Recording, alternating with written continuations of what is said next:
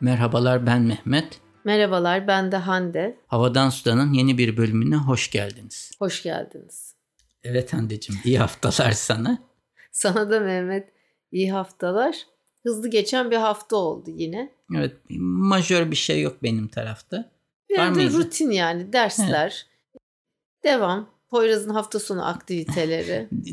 Artık zaten dinleyiciler hep bizim öyle standartı dinlemekten sıkılacak. O yüzden arzu edersen direkt haberlerimize geçelim. Bu haftanın ilginç neleri varmış bir konuşalım seninle. Haberlerimize geçmeden önce ben seni bir tebrik edeyim tekrardan. Olmaz mı? Tamam, Mehmet söyle. istemedi şu an yüz ifadesi ve mimiklerden ama bu Creative Pool o bir ne sitesi oluyordu? O işte Creative Pool havuz, yani kreatif yani kişilerin havuzu gibi bir şey. Yani. Freelancerların daha çok ağırlıklı olarak freelancerların bulunduğu bir sosyal medya platformu. Ayrı bir sosyal medya platformu. Onun benzerleri de var ama Creative Pool bir de işte en bilineni herhalde. En fazla üyesi olan. Hayır, o da değil. Kendi üyeleri arasında işte bir ranking, sıralama sistemi falan da kurmuş durumda. Ve o sıralama sisteminde Mehmet birinci oldu. Şimdi şöyle açıklamada bulunayım. Çok değişik kategoriler var. Sonuçta freelancerlar, özellikle kreatif yani yaratıcı freelancerlar çok farklı kategorilerde değerlendiriliyor. Ben ilk 2018'de o listeye girmişim. O zamanki olarak Retoucher tercih ettim. İşte bir senemi falan içinde orada bir numaraya geldim Retoucher olarak. Ama benim bu işlerde beraber çalıştığım Emre diye bir arkadaşım var. Biz aynı zamanda 3D işler de yapıyoruz. Dedim bir de 3D kategorisine geçiş yapsam ne olacak diye. Tahmin ettiğim gibi o kategori daha zorlu bir kategori. Profilimi 3D Retoucher'dan 3D'ye çevirince 2020'ydi. Mesela 2018'de çok hızlı ötekinde kategori yükselirken bu kategoride yükselmem biraz daha zaman aldı. Ve gene 2 senede gene birinci durumuna geldik. Evet, hani bunu da tek ben yapmıyorum 3D tasarımını. Emre arkadaşım yapıyor. Onunla beraber ben post kısmını yapıyorum. Öyle söyleyeyim. Emre ile ikinizi tebrik ediyoruz. Sağ ol, teşekkürler. Tekrardan çok güzel bir başarı. Arkasında yani yılların emeği var, çaban var. Gerçekten azmin var. Hani böyle hep diyorlar ya agile falan diye, işte resilient, hepsini Mehmet Tabii bu seneyle Kasım 4'te benim freelance hayatımda 8. senemi bitirmiş olacağım. Ve bu zamana kadar çalıştığım en uzun şirket olacak. Daha önce işte Gemalto 7 seneydi. Bir de Net1, bugünkü Türk.net, o da yaklaşık 7 seneydi. Yani 2 tane en uzun süre çalıştığım 2 ayrı şirket var. Onları da geçmiş oluyor 8 seneyle. Evet, güzel. Yola devam Mehmetciğim. Evet. İşlerin rast gitsin. Şimdi o zaman direkt haberlerimize geçelim. Önce sen başla istersen. Bir Amerika'da API, Economic Policy Institute'un bir araştırmasına göre Amerika'daki CEO'lar ortalama çalışanlarının 399 katı maaş alıyorlarmış. Yani diyelim ki A şirketinde çalışıyorsun. A şirketinin ortalama çalışanının 399 katı maaş alıyorsun. Ama hani böyle bir yasalar düzenlemiyor muydu? Yok. İsviçre'de miydi o? Belki en alt çalışanla en üst o İsveç arasındaki en İsviçre fazla değildi. 11 kat. İsviçre'ydi sanki. İsveç diye tahmin ediyorum ama böyle. Ve 2021'de ortalama bir CEO Amerika'da 27.8 milyon dolar maaş kazanmış. Ve 1978'e göre bu artış %1460'mış. 1978'de bir CEO'nun aldığı para bir çalışanın 30 katı kadarmış. Bugün 399 katına ulaşmış durumda. Hatta bu hesaplamayı yaparken bazı anormal durumları da hesaba katmamışlar. Bu anormal durumların en büyüğü de bu sene, daha doğrusu geçen sene Elon Musk Amerika'nın belli bir en hedefi, zengin CEO'su zaten hisse senetleri belli bir seviyeye ulaşırsa bir opsiyonu varmış. O da ona ulaştığı için 23.5 milyar dolarlık opsiyonu oluşmuş. 23.5 milyar dolarlık bir opsiyon oluşmuş. Onu hesaba katmamışlar bu hesabı yaparken. Bu anormal bir durum olduğu için. Daha önceki yıllarda da mesela bir defa Mark Zuckerberg 2013'te böyle bu hesap dışında tutmuşlar. O zamanki onun da öyle bir artışı gerçekleşmiş. Ama CEO'larla çalışanlar arasındaki uçurum çok büyüyor. Bundaki en büyük sebep de şunu açıklamışlar. Artık CEO'ların maaşları hisse senedi performansına bağlanıyormuş. Ve CEO'lar hisse senetleri çok artması durumunda çok ciddi maaş artışlarını görüyorlarmış. Ve bu da ortalama bir çalışana göre aradaki farkı çok yüksek bir seviyeye çıkartıyormuş. İşin özeti böyle. Evet. Yani Amerika'da da biz seninle hep konuşuyoruz ya, Türkiye'de de orta değil düşük gelirle yüksek gelir arasındaki uçurum hızlı bir şekilde artıyor. İşte görüyoruz Bağdat Caddesi'nde sürekli makrolar açılıyor. Evet. Ben de sabah sana bahsettim ya, Türkiye'de lüks tekne sayısı hani 2 katına çıkmış. Yani kim alıyor hani bu tekneleri? Evet, aynen öyle. Benim haberim, şimdi sıradaki haberim Finlandiya'dan. Finlandiya'da enteresan bir şekilde, aslında tabii ki enteresan değil ama böyle işte sert kışları var. Böyle gün ışığı sınırlı, sen daha iyi biliyorsun. İşte buzla kaplı sokaklar da varken ve gene birçoğu hani yürüyerek gidiyor, bisikletle, toplu taşımayla seyahat ettiği İskandinav ülkesinde, Finlandiya'da araç ölümlerinin oranı inanılmaz derecede düşmüş. Tamam mı? İşte bunun sebebi nedir diye. Makale uzun da ben çok kısaca özetleyeceğim. Burada bu trafik güvenliği hani sicilini nasıl bu kadar iyi tutuyorlar diye sorduğumuzda, Finlandiya'nın başkenti biliyorsun Helsinki'de bölgeye 200 mil yeni otoyol ekleme teklif edilmiş 1968'de. Bir de şehrin tramvay sistemini hurdaya çıkarma önerisi gene teklif edilmiş. Ama 1968'de bu iki öneriyi de reddetmişler. Onlara işte şu an günümüzde bu güvenliği, trafikteki güvenliği sağlamışlar. Onun yerine ne yapmış biliyor musun yetkililer, işte o zamandan bu zamana hız sınırlarını kısıtlamışlar. Sokak tasarımları üzerinde yeniden düşünmüşler. Ondan sonra ve yaptırımları sıkılaştırarak cezaları, motorlu taşıtları yavaşlatmak için bir böyle kampanya ve işte hani kamu politikaları düşünmüşler. Gördün mü bak adamlar akıllı yani, bu kadar basit. Kurala uyuyorlar. Herkes aynı akla sahip de. Yok ama yani hani otoyol ekleyelim. Şimdi bunun kime ne faydası olacak ki? Bak toplu taşıma diyorlar, bisiklet diyorlar. Hani otoyolun ayrı bir hem maliyeti hem kullanımı daha farklı. Adama bunlarda gözü yok. Ya da işte birilerine peşkeş çekelim, bir ihale yapalım. Hani sonra özelleştiririz. Şuna yapış ettiririz. Böyle şeylerle uğraşmamışlar. Bayağı kısa özetledim. Tamam. Bu senlik bir konu. Bir profesör yine Amerika'da notlandırma sistemini kendi açısından değiştirmeye karar vermiş. Yoklama almayı bırakmış. Evet. Bu bazen senin de yaptığın bir şey. Evet, anlıyorum. Ama sınavlar var. Bununla beraber her öğrenciyle bir toplantı yapıyor. Arada sırada belli aralıklarla. Tabii sınıfta kaç kişi olduğuyla belki de alakalı. Yani biraz evet. Biraz tartışıp şu andaki notunun ne olduğunu yapıyorlar. Yani diyorlar ki senin sınıftaki tartışmalara katkın böyle, sınavdan şöyle almışsın. Bu durumda senin notunun ne olması gerekir gibi bir şey yapıyorlar. Çok demokratik bir notlama sistemi olmuş. Türkiye'dekiler çakal mı kezilir öyle bir durumda, bilemedim. Ne diyorsun? Şimdi şöyle, biraz tabii sınıftan sınıfa değişir. Mesela 1'ler 2'lerle farklı, 4'ler özellikle çok farklı. Artı sınıf mevcuduna göre değişir. Yani sonuçta sınıfa katılım var. Participation var. Evet. Sadece hoca almıyor. Ya gelmedi ve sınıftaki tartışmalara katılmadı. O zaman onu neye göre değerlendirecek? İşte toplantıya görüyorsun. Senin ne katkın oldu diyor. Derse. O da kendi argümanını söylüyor. Ben de bir defa gelmiştim ama o geldiğimde de şöyle yaptım böyle yaptım diye herhalde yapacak yani.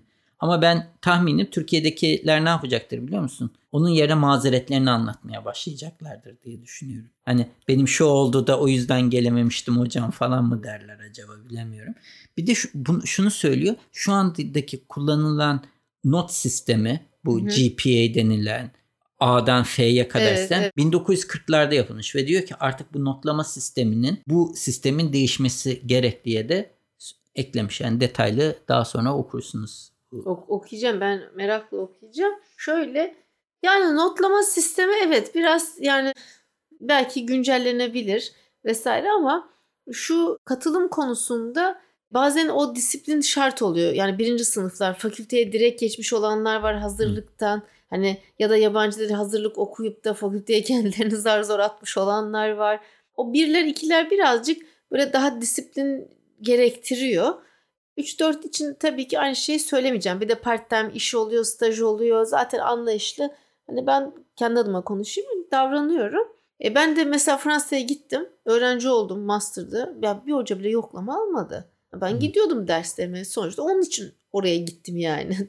Taşındım. Anlatabiliyor muyum? Masraf yapıyorsun, ediyorsun. Amacım vardı. Yani burada diyor ki asıl hedef kişinin uzun süreli bir öğrenme becerisi elde etmesi falan. Ve sorumluluk kazanması. Yani kendini aslında o toplantılarda not almak için ödev yapmak yerine bir katkı sağlamak. Yani bu işten ben yanlış yaparsam kötü not alacağım yerine ben böyle düşünüyorum. Doğru olan yolun bu olduğunu düşünüp ona göre ödevlerini hazırlama. Çünkü onu savunabilirsin daha sonra. Anlatabiliyor muyum? Şimdi sen anlatırken benim geçen hafta bakayım Perşembe günü yaşadığım 4. sınıflarla bir ufak bir şöyle anekdot anlatayım. 4. sınıflarda birkaç böyle üst başlık saydım. Politikalar, tamam mı? Sonra bunun da alt başlıklarını söyledim. Yani ama dedim ki hani ben size bunları böyle vermeyeceğim. Sizin merak ettiğiniz, hani ilginiz olduğu bir konuyu siz seçin dedim. Tamam mı? Araştırma yapacaksınız üzerine, siz seçin. Hocam siz bana versiniz de bir tane konu dedi şimdi. Yani insan merak eder ve 2 haftadır hala tamamlanamadı o. Hadi bu hafta işte artık bu perşembe son yani.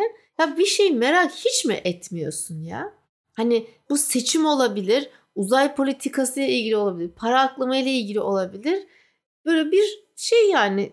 Şimdi ders kapsamında çok detaya girmeyeceğim. Ama siz merak edin dedim. Çok demokratik. Ya hala hocam siz versiniz bir tane konu dedi. Ya işte orada kalıyorsun. Bak bu bir işe yaramaz yani, ben söyleyeyim. Peki. Neyse. Evet. Hadi sen devam et. Bu belki internette başka yerlerde de görmüşsünüzdür. Paris Moda Haftası düzenlendi. Ya gördüm ben. Yani bir sürü markalar falan. Bir tanesi de Spanish Loewe, İspanyol lüks giyim firması Loewe'ün defilesi, moda evi.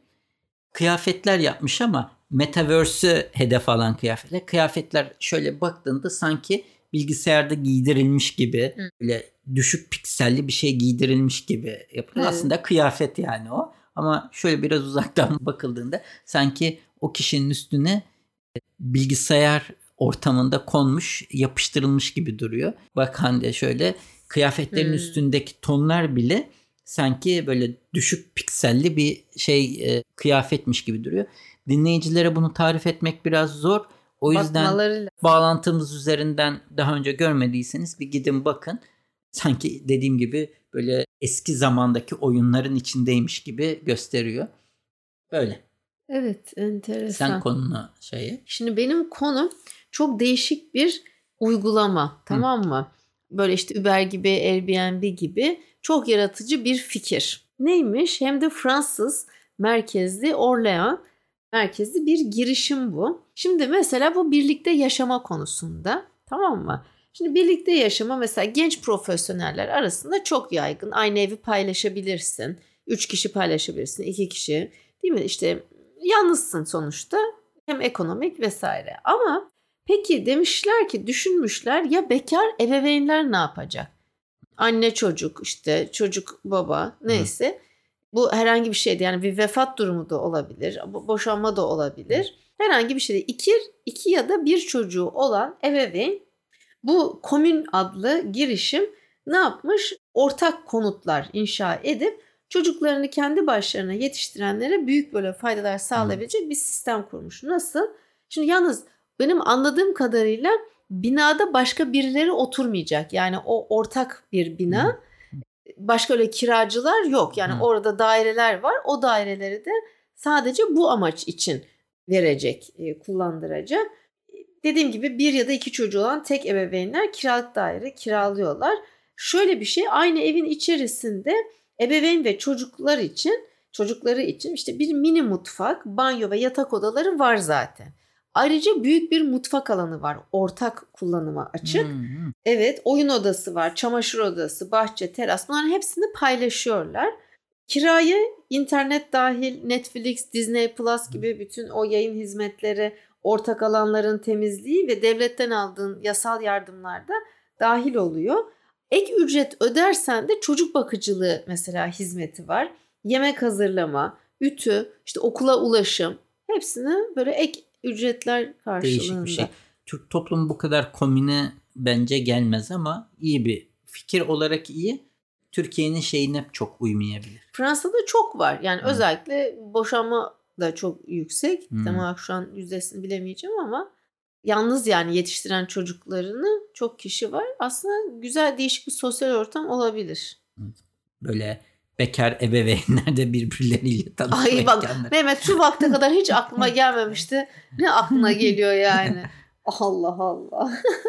Hala gerçekten gelmedi aklıma yani. Hep böyle çocuk açısından diyor ki o işte parkı var, teras var. Hani hiç sıkılmaz falan diye böyle. Ya da oyalayacak birileri mutlaka var. Ama tabii işte tanışıp da evlenirlerse başka yere taşınmak durumunda. Mehmet direkt olayı. Şimdi Amazon yakında yeni bir alet çıkaracakmış. Yalnız bu yeni aletin benzerlerini daha önce tanıtmıştık. Şöyle, bu alet senin Apple Watch da artık uyku takibi yapıyor. Bu üzerine takmadan bir aleti, alet uzaktan sensörleriyle senin uykunu takip ediyor. Nasıl kadar iyi uyuyup uyumadığını kontrol ediyor. Ama aletin üstünde bir mikrofon veya kamera yok. İşte o dalgalar böyle devamlı biz bir dalgaya maruz kalıyoruz. Yani bu senin odanda da şu an böyle inanılmaz yani burası. Evet. Bu da bizim işte sağlığımıza zararlı değil mi? Uyku araştırmacılarla beraber böyle bir aleti icat etmiş Amazon ve $140 satışa sunmayı planlıyor yakın zaman için. Telefonumuzla bir bağlantısı var. Tabii telefonunla senin uyandığın zaman ne kadar uyuduğunu, nasıl uyuduğunu ve bir skorlama sistemi üzerinden söylüyor. Ama bununla da kalmıyor. Senin kalkma saatin geldiğinde uykunun en hafif olduğu o saat civarında, uykunun en hafif olduğu sırada seni yavaş yavaş kaldırıyor. Yavaş yavaş kaldırmayı da nasıl yapıyor? Üstünde bir lambası var. O lambayı yavaş yavaş senin suratına yaparak, parlatarak yavaş yavaş sanki gün doğuyormuş gibi seni ışıkla uyandırıyor. Şimdi o dalgalar bizim sağlığımıza zararlı değil mi? Hangi dalga? Işık yapıyor ya. Işık bildiğin lamba.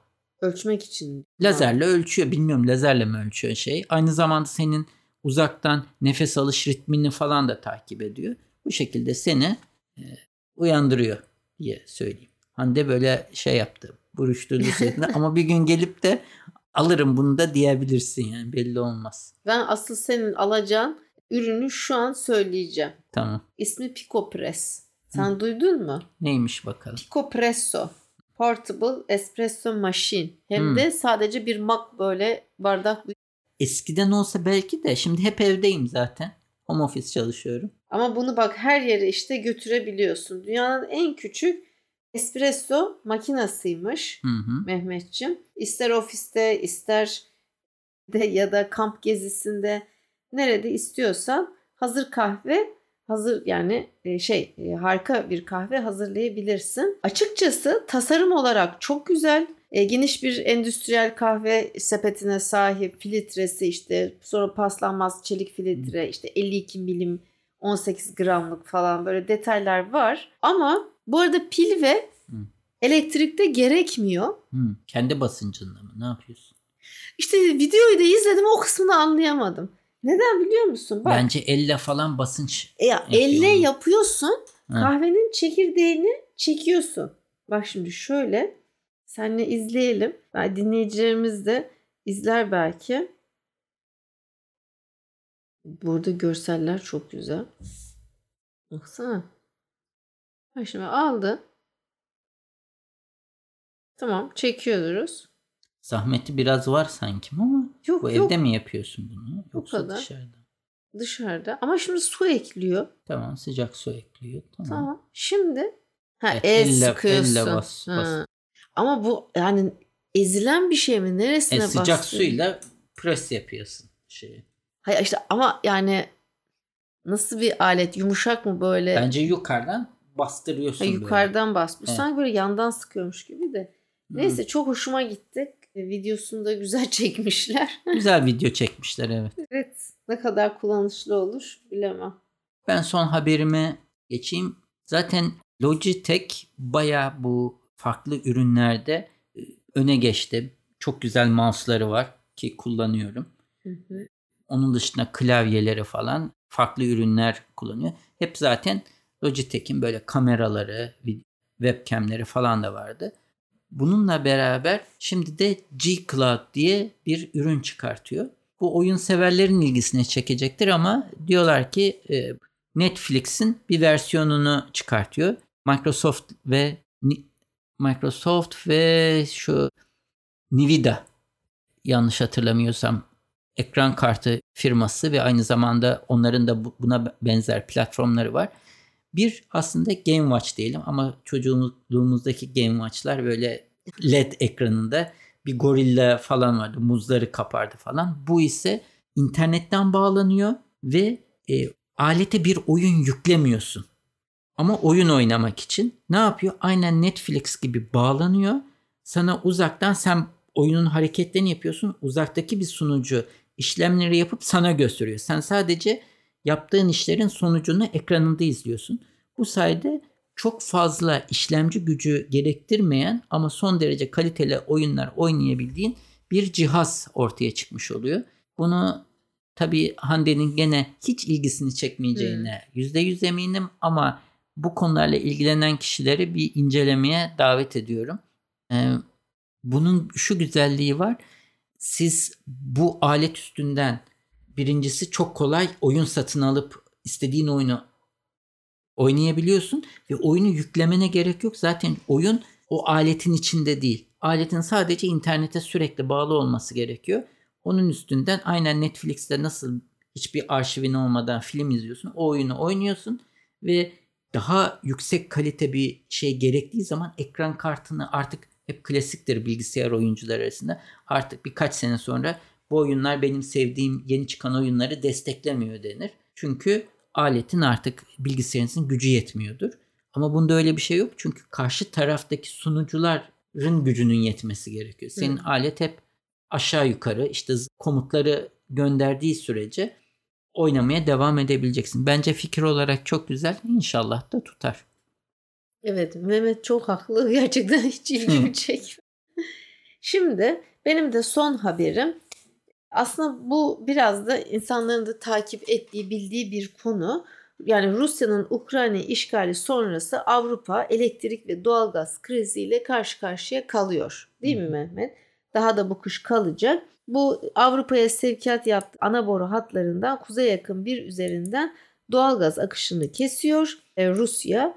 Bu da tabii ki Avrupa Birliği ülkelerini endişelendiren bir durum. Mesela tasarruf tedbirlerine Fransa Eyfel Kulesi'nin, Louvre Müzesi'nin ve Versailles Şatosu'nun elektriklerini erken kapatma kararı alarak yani bu endişesini tabii yansıtıyor bu şekilde. Şimdi tabii AB ülkelerini nasıl etkileyecek sorusuna cevap verebilmek için farklı enerji verilerine bakmak lazım. Bunlardan ilki de nihai enerji tüketimi. Yani hangi ülkelerde hangi enerji kaynağı ne kadar kullanılıyor? Ben bu kadar yüksek olduğunu bilmiyordum. Benim yani bilgisizliğim diyeyim. Avrupa İstatistik Ofisi Eurostat'ın 2020 yılı verilerine göre nihai enerji tüketiminde doğalgaz payının en yüksek olduğu ülke Hollanda. İşte sonra Macaristan, İtalya, Belçika, Almanya geliyor. Bazı ülkelerde doğalgazın payı 0. Mesela oldukça soğuk iklime sahip İskandinav ülkelerinden İsveç'te sadece %1,5, Norveç'te %2,1, Finlandiya'da %3, Danimarka %11. Neyle ısınıyorlarmış? Geleceğim bir saniye. AB ortalaması ise %21,9. Tabii ki yenilenebilir enerji kaynakları. Ama yani bilmediğim nokta şuydu. Fransa ne kadar nükleer enerji kullanıyormuş. Çok yüksekmiş. %50'nin üstünde. Onları çok etkilemez bu durum. Evet, ona çok etkilemiyor ama yenilenebilir enerji kaynaklarında zirvede olan ülke hangisi biliyor musun? İzlanda. Biliyorum, onlar da termal. Evet, %83.7, en düşükte Malta. Jeotermaller var. Malta %10.7 ile en düşükte. Gene İskandinav ülkeleri yenilebilirde en iyi. Norveç, İsveç, Finlandiya, Danimarka, bunlar ilk sıralarda. Şimdi bir de hangi amaçlar için? Tabii ki %63 en fazla ısınma için kullanılıyor. Evlerin ısıtılması. Ama işte daha sonra neye harcanıyor? Su ısıtmaya %15, işte %15 aydınlatma, %6'sı ise yemek pişirmek için harcıyormuş. Soğutma için bir para harcanmıyor, enerji harcanmıyor. Çok düşük, %0.4. Rüzgar, hidrolik, ondan sonra nükleer enerji, güneş, bunların payı farklı değişebiliyor. Elektrik hangi kaynaklardan üretiliyor dersek, elektrikte doğalgaza en fazla bağımlı olan ülkeler ise Malta, işte Hollanda, İrlanda, İtalya, Yunanistan gibi dedik. Almanya yok mu? Almanya yok. Doğalgaza bağımlılık açısından. En fazla Almanya şu anda yapan. Hayır. Doğalgaz krizinden en fazla etkilenecek ülkelerin başında. Mesela Malta elektrik ihtiyacının zaten %86'sını doğalgazdan karşılamış. Hollanda %59, Yunanistan %40. Fransa mesela %67'sini nükleerden karşılıyormuş elektrik ihtiyacını. Tamam, bu ülkelerde en fazla etkilenecek ülkeler arasında yer alıyor. Ve benim bitti. Tamam. O zaman bu haftalık da bu kadar diyoruz. Yorumlarınızı bekleriz. Gelecek hafta yeni konularla buluşmak dileklerimizle sağlıcakla kalın. Hoşça kalın.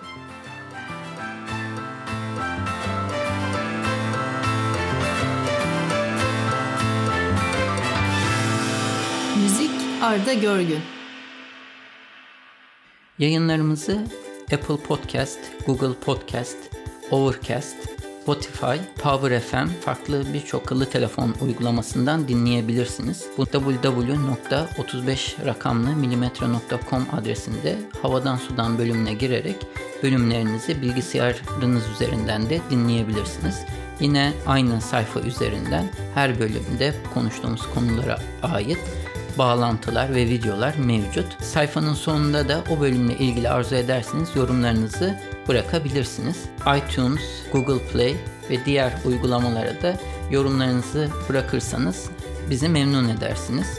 Bize direkt ulaşmak isterseniz havadansudan@35mm.com adresi üzerinden e-posta ile ulaşabileceğiniz gibi Twitter'da bana @35mm, Hande'ye de @handetekturan adresi üzerinden takip edebilirsiniz veya da direkt mesaj iletebilirsiniz. Son olarak da Facebook üzerinde Havadan Sudan isminde bir grubumuz mevcut. Bu grupta genellikle duyurularımızı ilettiğimiz gibi dinleyicilerimiz ilginç buldukları haberleri de paylaşıyorlar. Arzu ederseniz bu gruba üye olarak siz de diğer dinleyicilerimizle etkileşimde bulunma imkanını bulabilirsiniz.